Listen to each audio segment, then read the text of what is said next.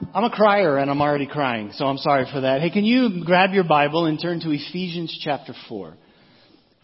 Ephesians chapter 4 is where we're going to be this morning. And I just want to say, on behalf of all of us, to thank you to Dan Allen for taking us straight to the feet of Jesus when we started. Something about that never gets old to hear about and be reminded about God's love for us. And how we can only love Him because He first loved us. And then Brad, I've already changed the screensaver on my phone to a waterfall. To remind me. Too many times in my life I've probably been that ugly rock. Instead of allowing God's grace and God's mercy to flow over. So today we're going to try to build on that foundation. And we're going to take a look at our attitude. What should our attitude be like, and how should we think about ministry? Have you found Ephesians chapter 4 yet? All right, good.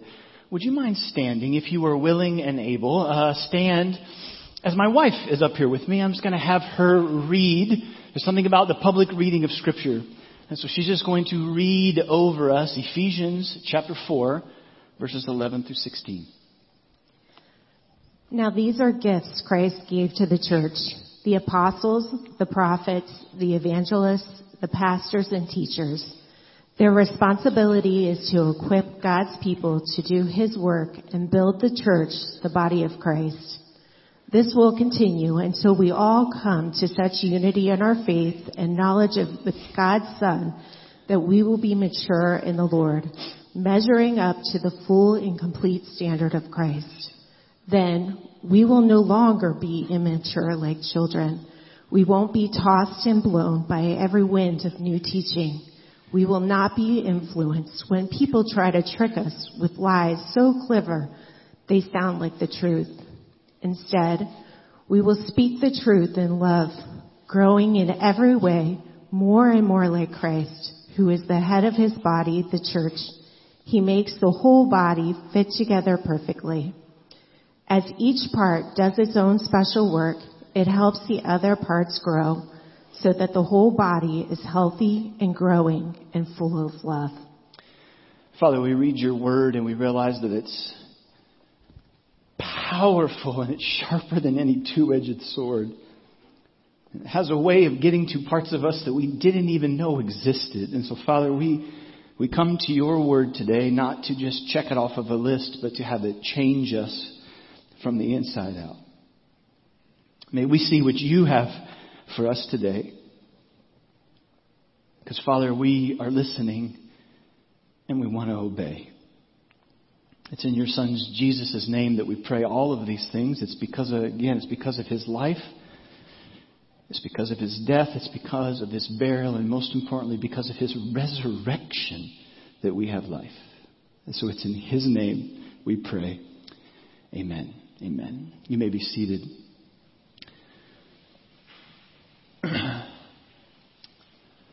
Don't you butt dad me.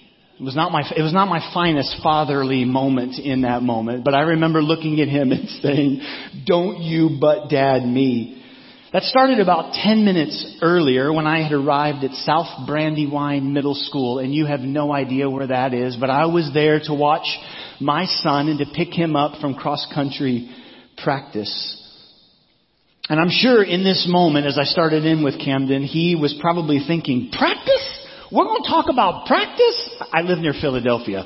So, I'm sure that is what he was thinking in that moment, but he was wise enough not to say anything. You see, I had arrived a few minutes early to watch my son finish first at practice.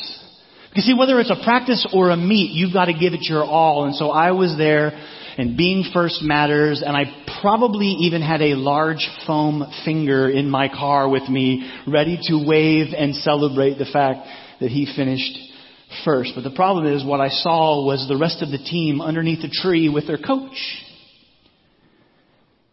I began to look around and try to figure out where he's at. Over and over again, I would scan the crowd trying to find him, but he was nowhere to be found. But then, just as I had finished rehearsing my speech, about what it means to give your all the time, whether people are there and people notice or not. I see Camo, which is what we affectionately call him, rounding the last tree with the slowest kids on the team.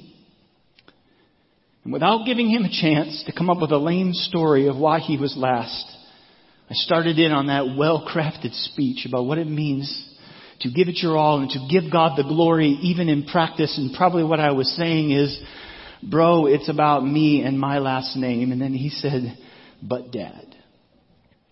And I said, don't you but Dad me. Yes, sir, was his response. And I finally finished my challenge to him, and with tears in his eyes, he said, but Dad, I did finish, but we didn't finish. I said, what are you talking about? He said, but Dad, I did finish, but we didn't. So I ran back to be with my team so that we could finish together. And in that moment, my ministry mindset literally changed forever. I did finish, but we didn't finish. Now, I'm not a runner, but there's something about cross country or track that's a very interesting sport to me. It's like individual and collective at the same time. Like you can finish first and you can get an award, but your team can finish last. So there's something about the independence that takes place in a sport like that. A few years later, I read a book that also changed my thinking. It was by Peter Greer, and the book is called Rooting for Rivals.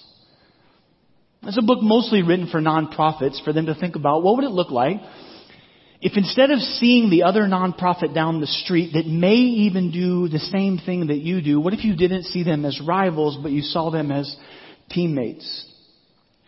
And as I finished reading that book, my ministry practice began to change.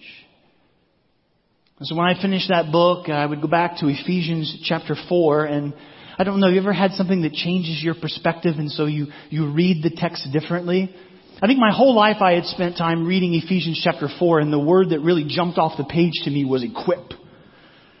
God gave us to equip the saints to do the work of the ministry. But after that encounter at South Brandywine Middle School, and after that encounter of reading this book, Rooting for Rivals, Ephesians chapter 4, new words jumped off the page at me. Look at verse 13.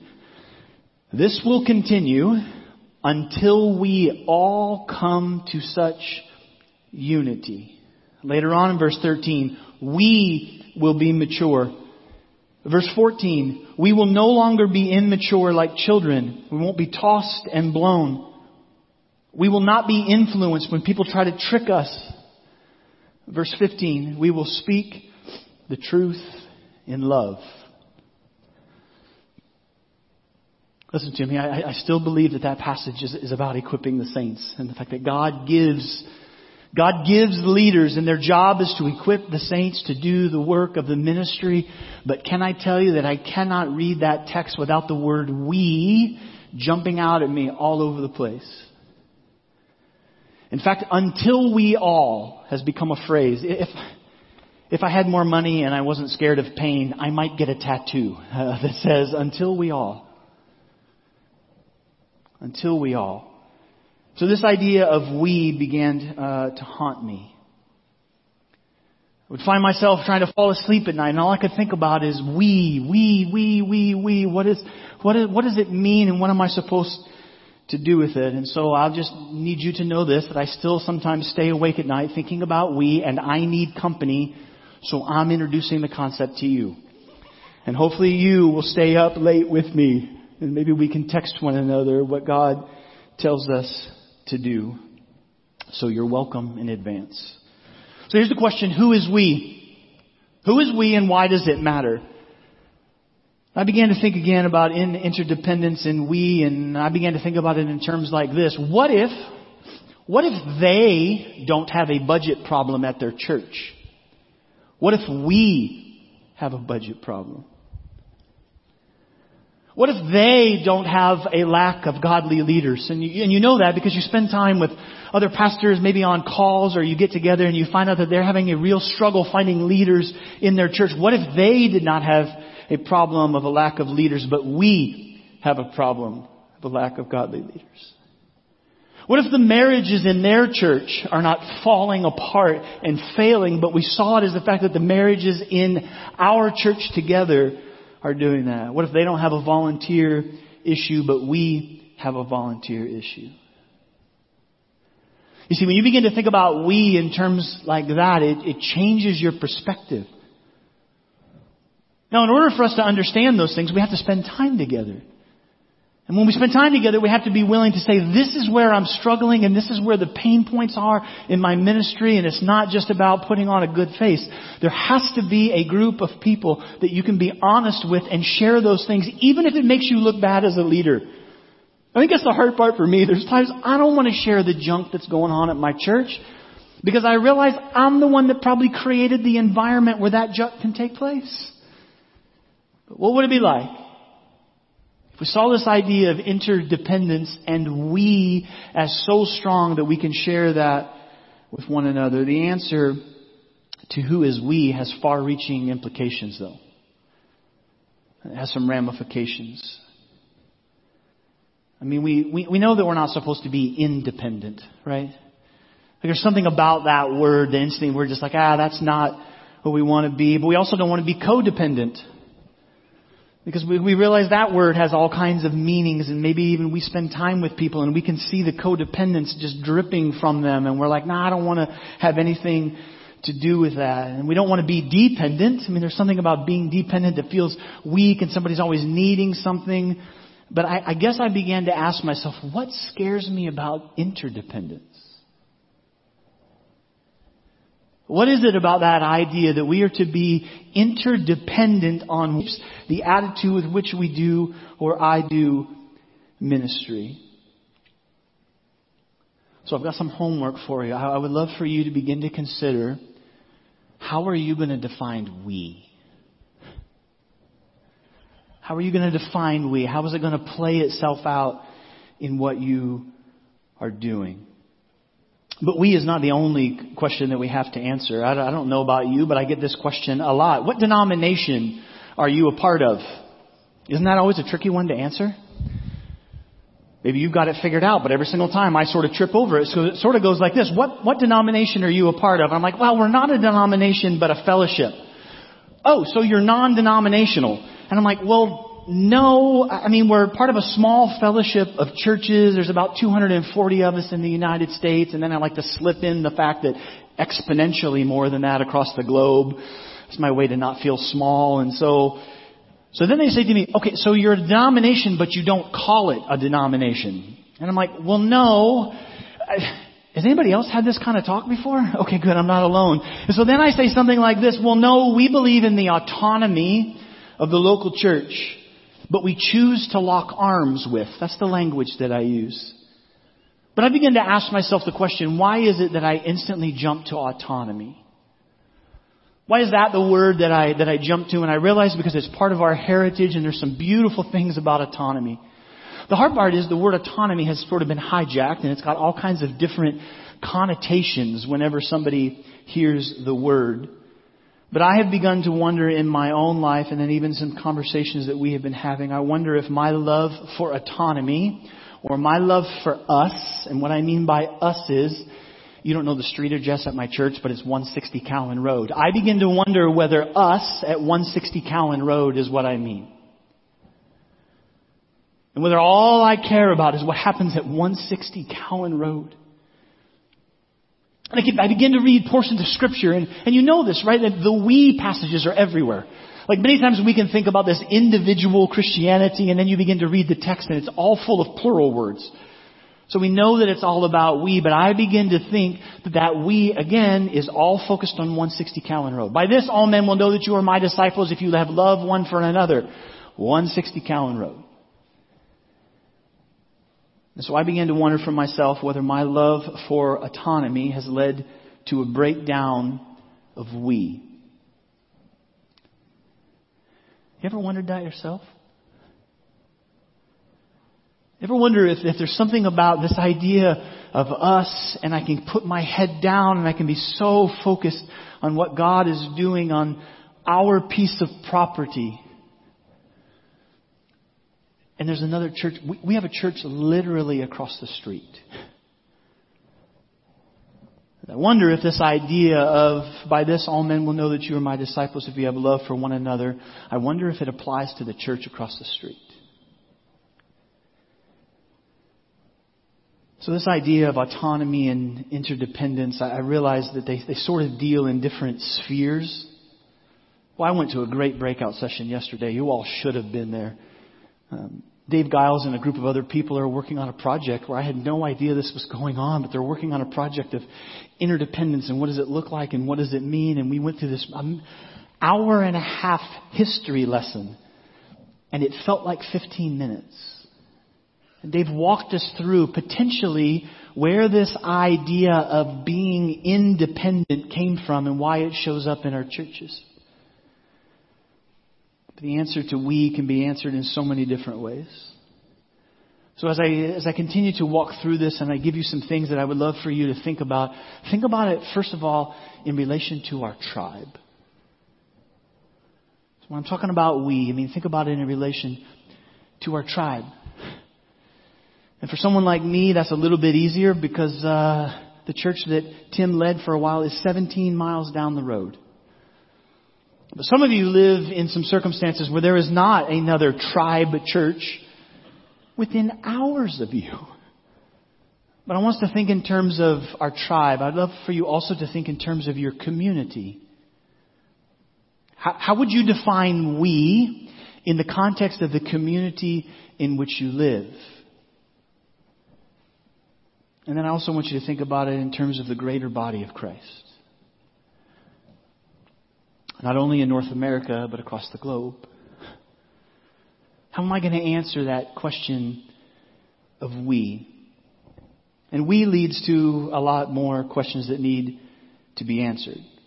Can I tell you some of the ways that we have answered we at 160 Callan Road, Gateway Church, Parkersburg, Pennsylvania? And I can tell you that it has led to sacrifice. I don't say that to be like, look at us, look how we have sacrificed. But I want to tell you something. We is not necessarily for the faint of heart.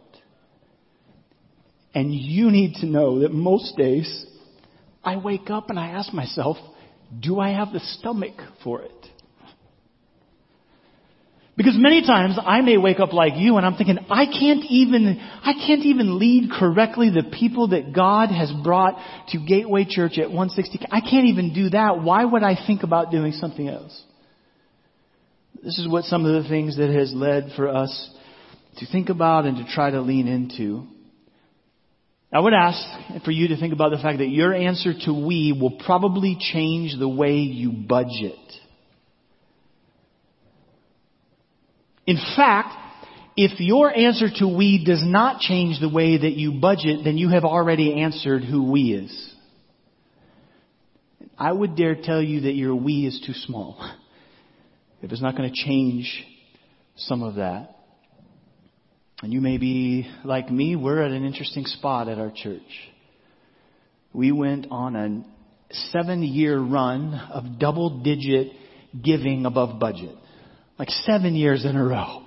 It was like 10% and then it was 12% and then it was 11%. It's not that way this year. So there can be sometimes questions that come up. It's like, well, I understand this we thing, and I know we talk about we a lot, and I know that we've taken up offerings to put roofs on other churches, and I know that we've done all that kind of stuff, but I'm not sure we can do it now. You have looked at the numbers, haven't you? And in those moments, I begin to think, you're exactly right. It is time for us to circle the wagons, and it's time for us to, because they're not expecting that, and we shouldn't do that. And then I read about the Macedonian church, who took up an offering in their poverty to help we in Jerusalem. And then I went, why does that have to be in there? Why does it have to be in there? We has led to us sitting down with leaders in our church and saying to them, You know I love you, right? Yeah, we know you love us. We have a church across the street or a mile and a half down the road, and they're really struggling right now. What if, because that church is actually closer to your house than our church is, like what if, would you just consider praying about what it would look like for you to take your family and your leadership and go there? And almost every time they say, well, we'll pray about it, but we just want you to know our money is going to stay here. And I said, no, you didn't understand me. Your money goes with you.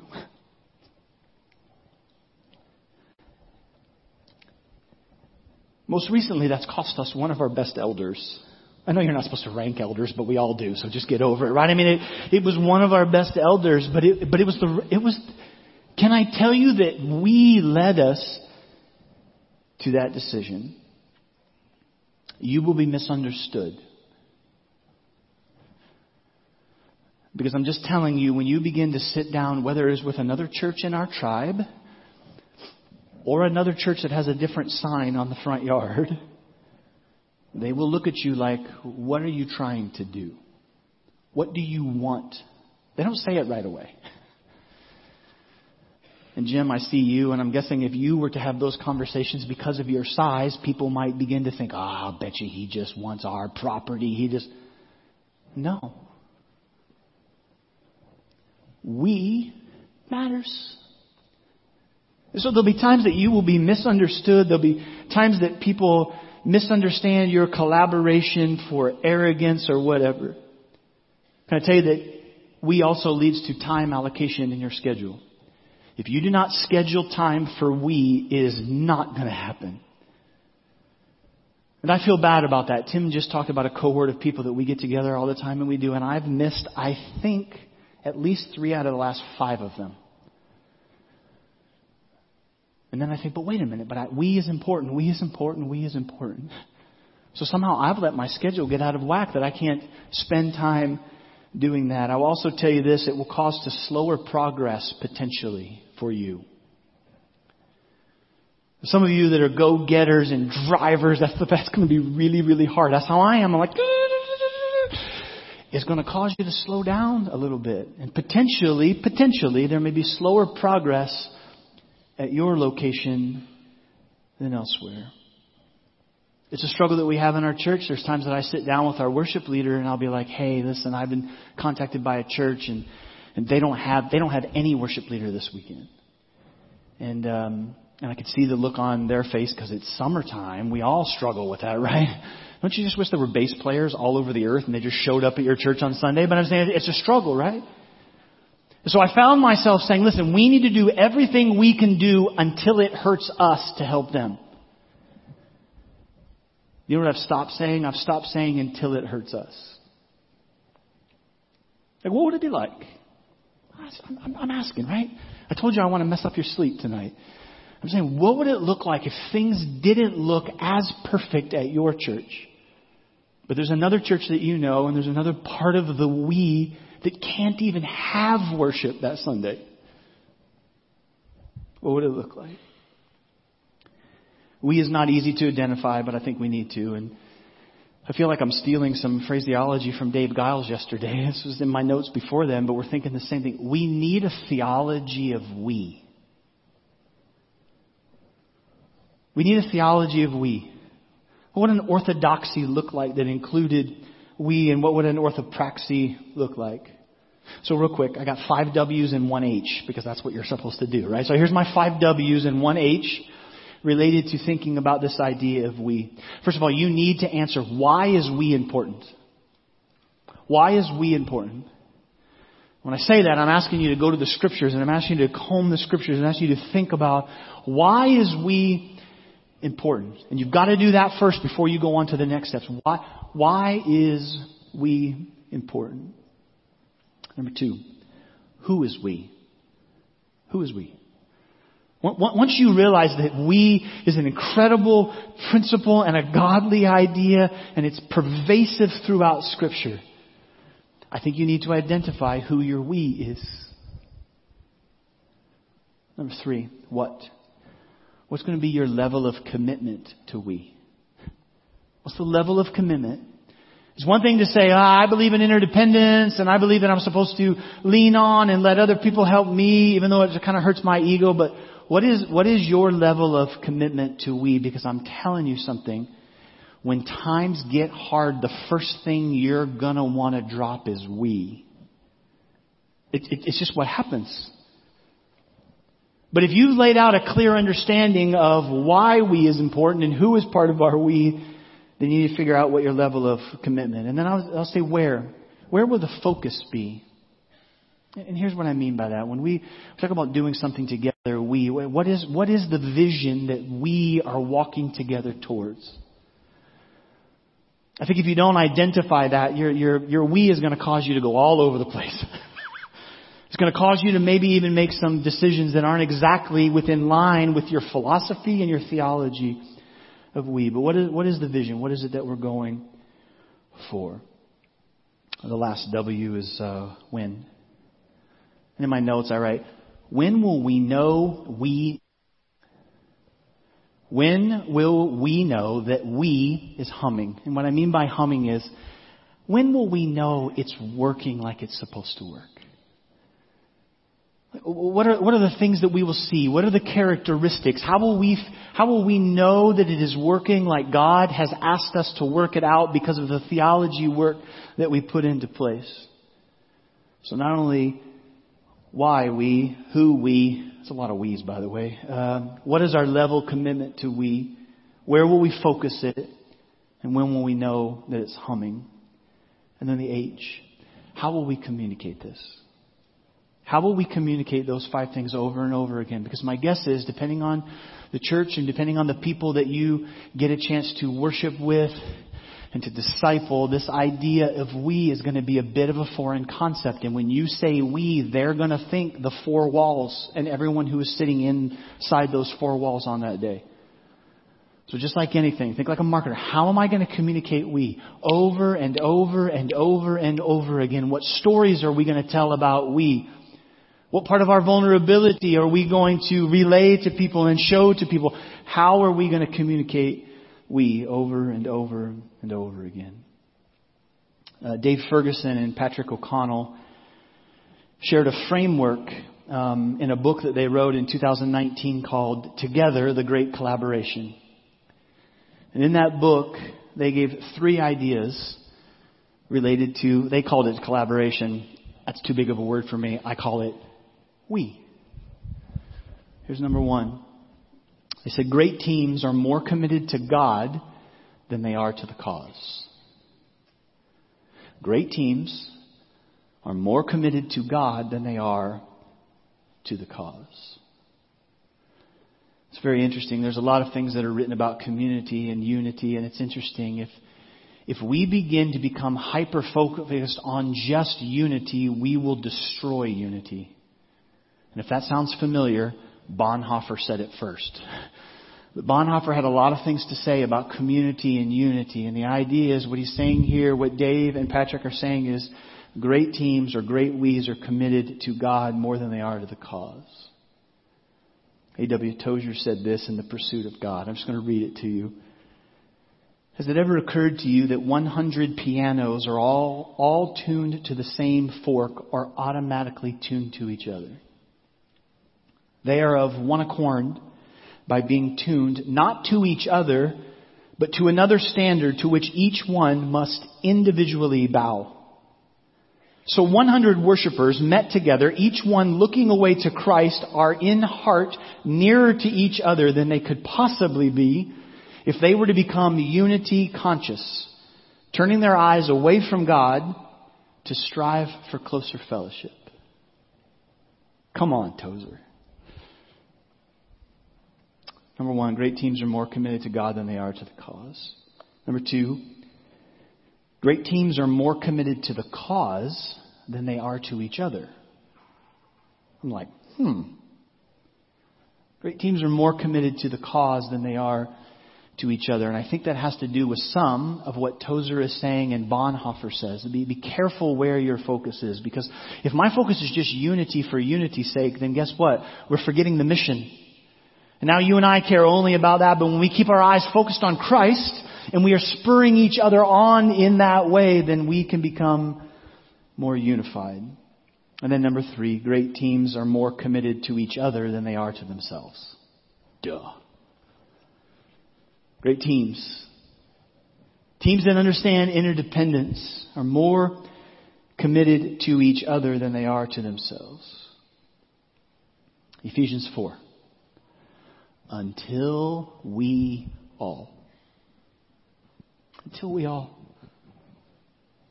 It's now my new definition of interdependence. It doesn't have to be yours, but it's mine. Somebody says, well, what does that mean? It means until we all. I think there's many times in my life that when I'm in my right mind, there's been so many times in my life that I haven't been, but when I'm in my right mind, I long for, well done, good and faithful servant.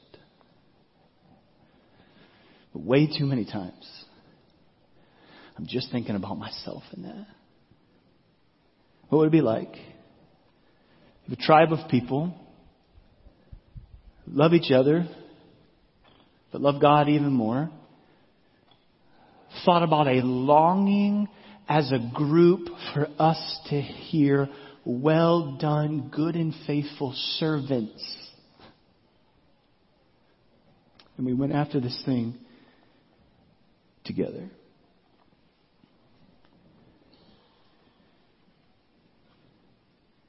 I want to follow my son's example of, I did, but we didn't.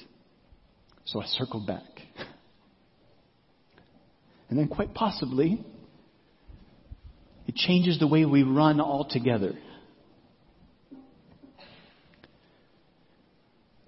don't know what this is like for you, but has there ever been a time when somebody says to you, wow, you're such an answer to prayer. Whether it was a sermon that you gave or something you did, somebody was praying that somebody would fill their fridge and you came and you filled their fridge and you didn't eat, They say, wow, you're such an answer to prayer. I think you already know this, but I want to remind you that you and I have the opportunity to be the answer to Jesus' prayer. Come on, if you're going to be the answer to somebody's prayer, isn't Jesus' prayer a pretty good one to be an answer to? So this is what I would love for you to do. I'd love for you just to close your eyes. There's no altar call, so don't worry about that, okay? I'd love for you to close your eyes.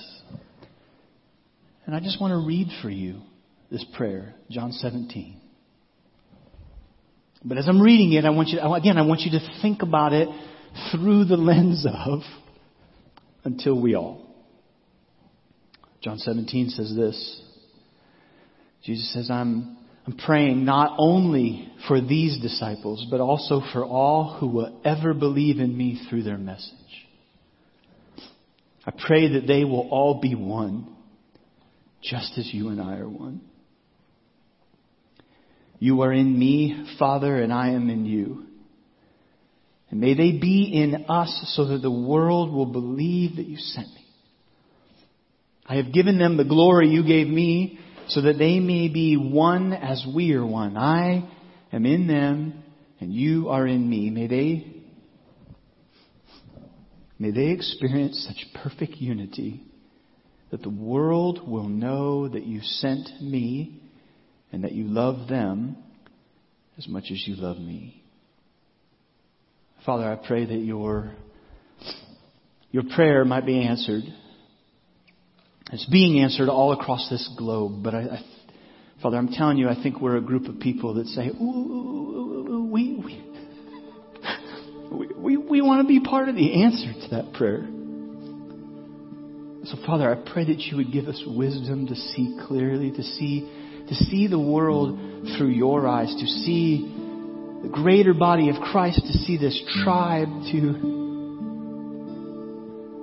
realize that even though there are hard parts to it, there's nothing like being in the center of your will, and unity is a bullseye.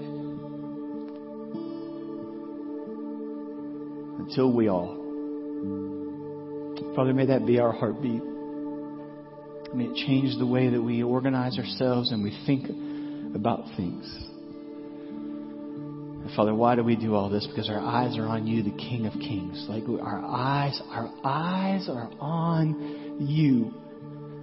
And when our eyes are on you, our eyes and our hearts begin to see things and feel things like you do. And then unity becomes a byproduct. Father, we started this by coming to you in and through the person of Jesus Christ.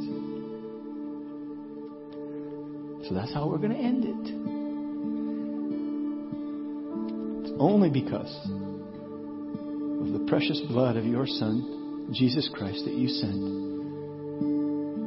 Through his obedience, that we have life, that we have something to live for, and that we're even allowed to have a we.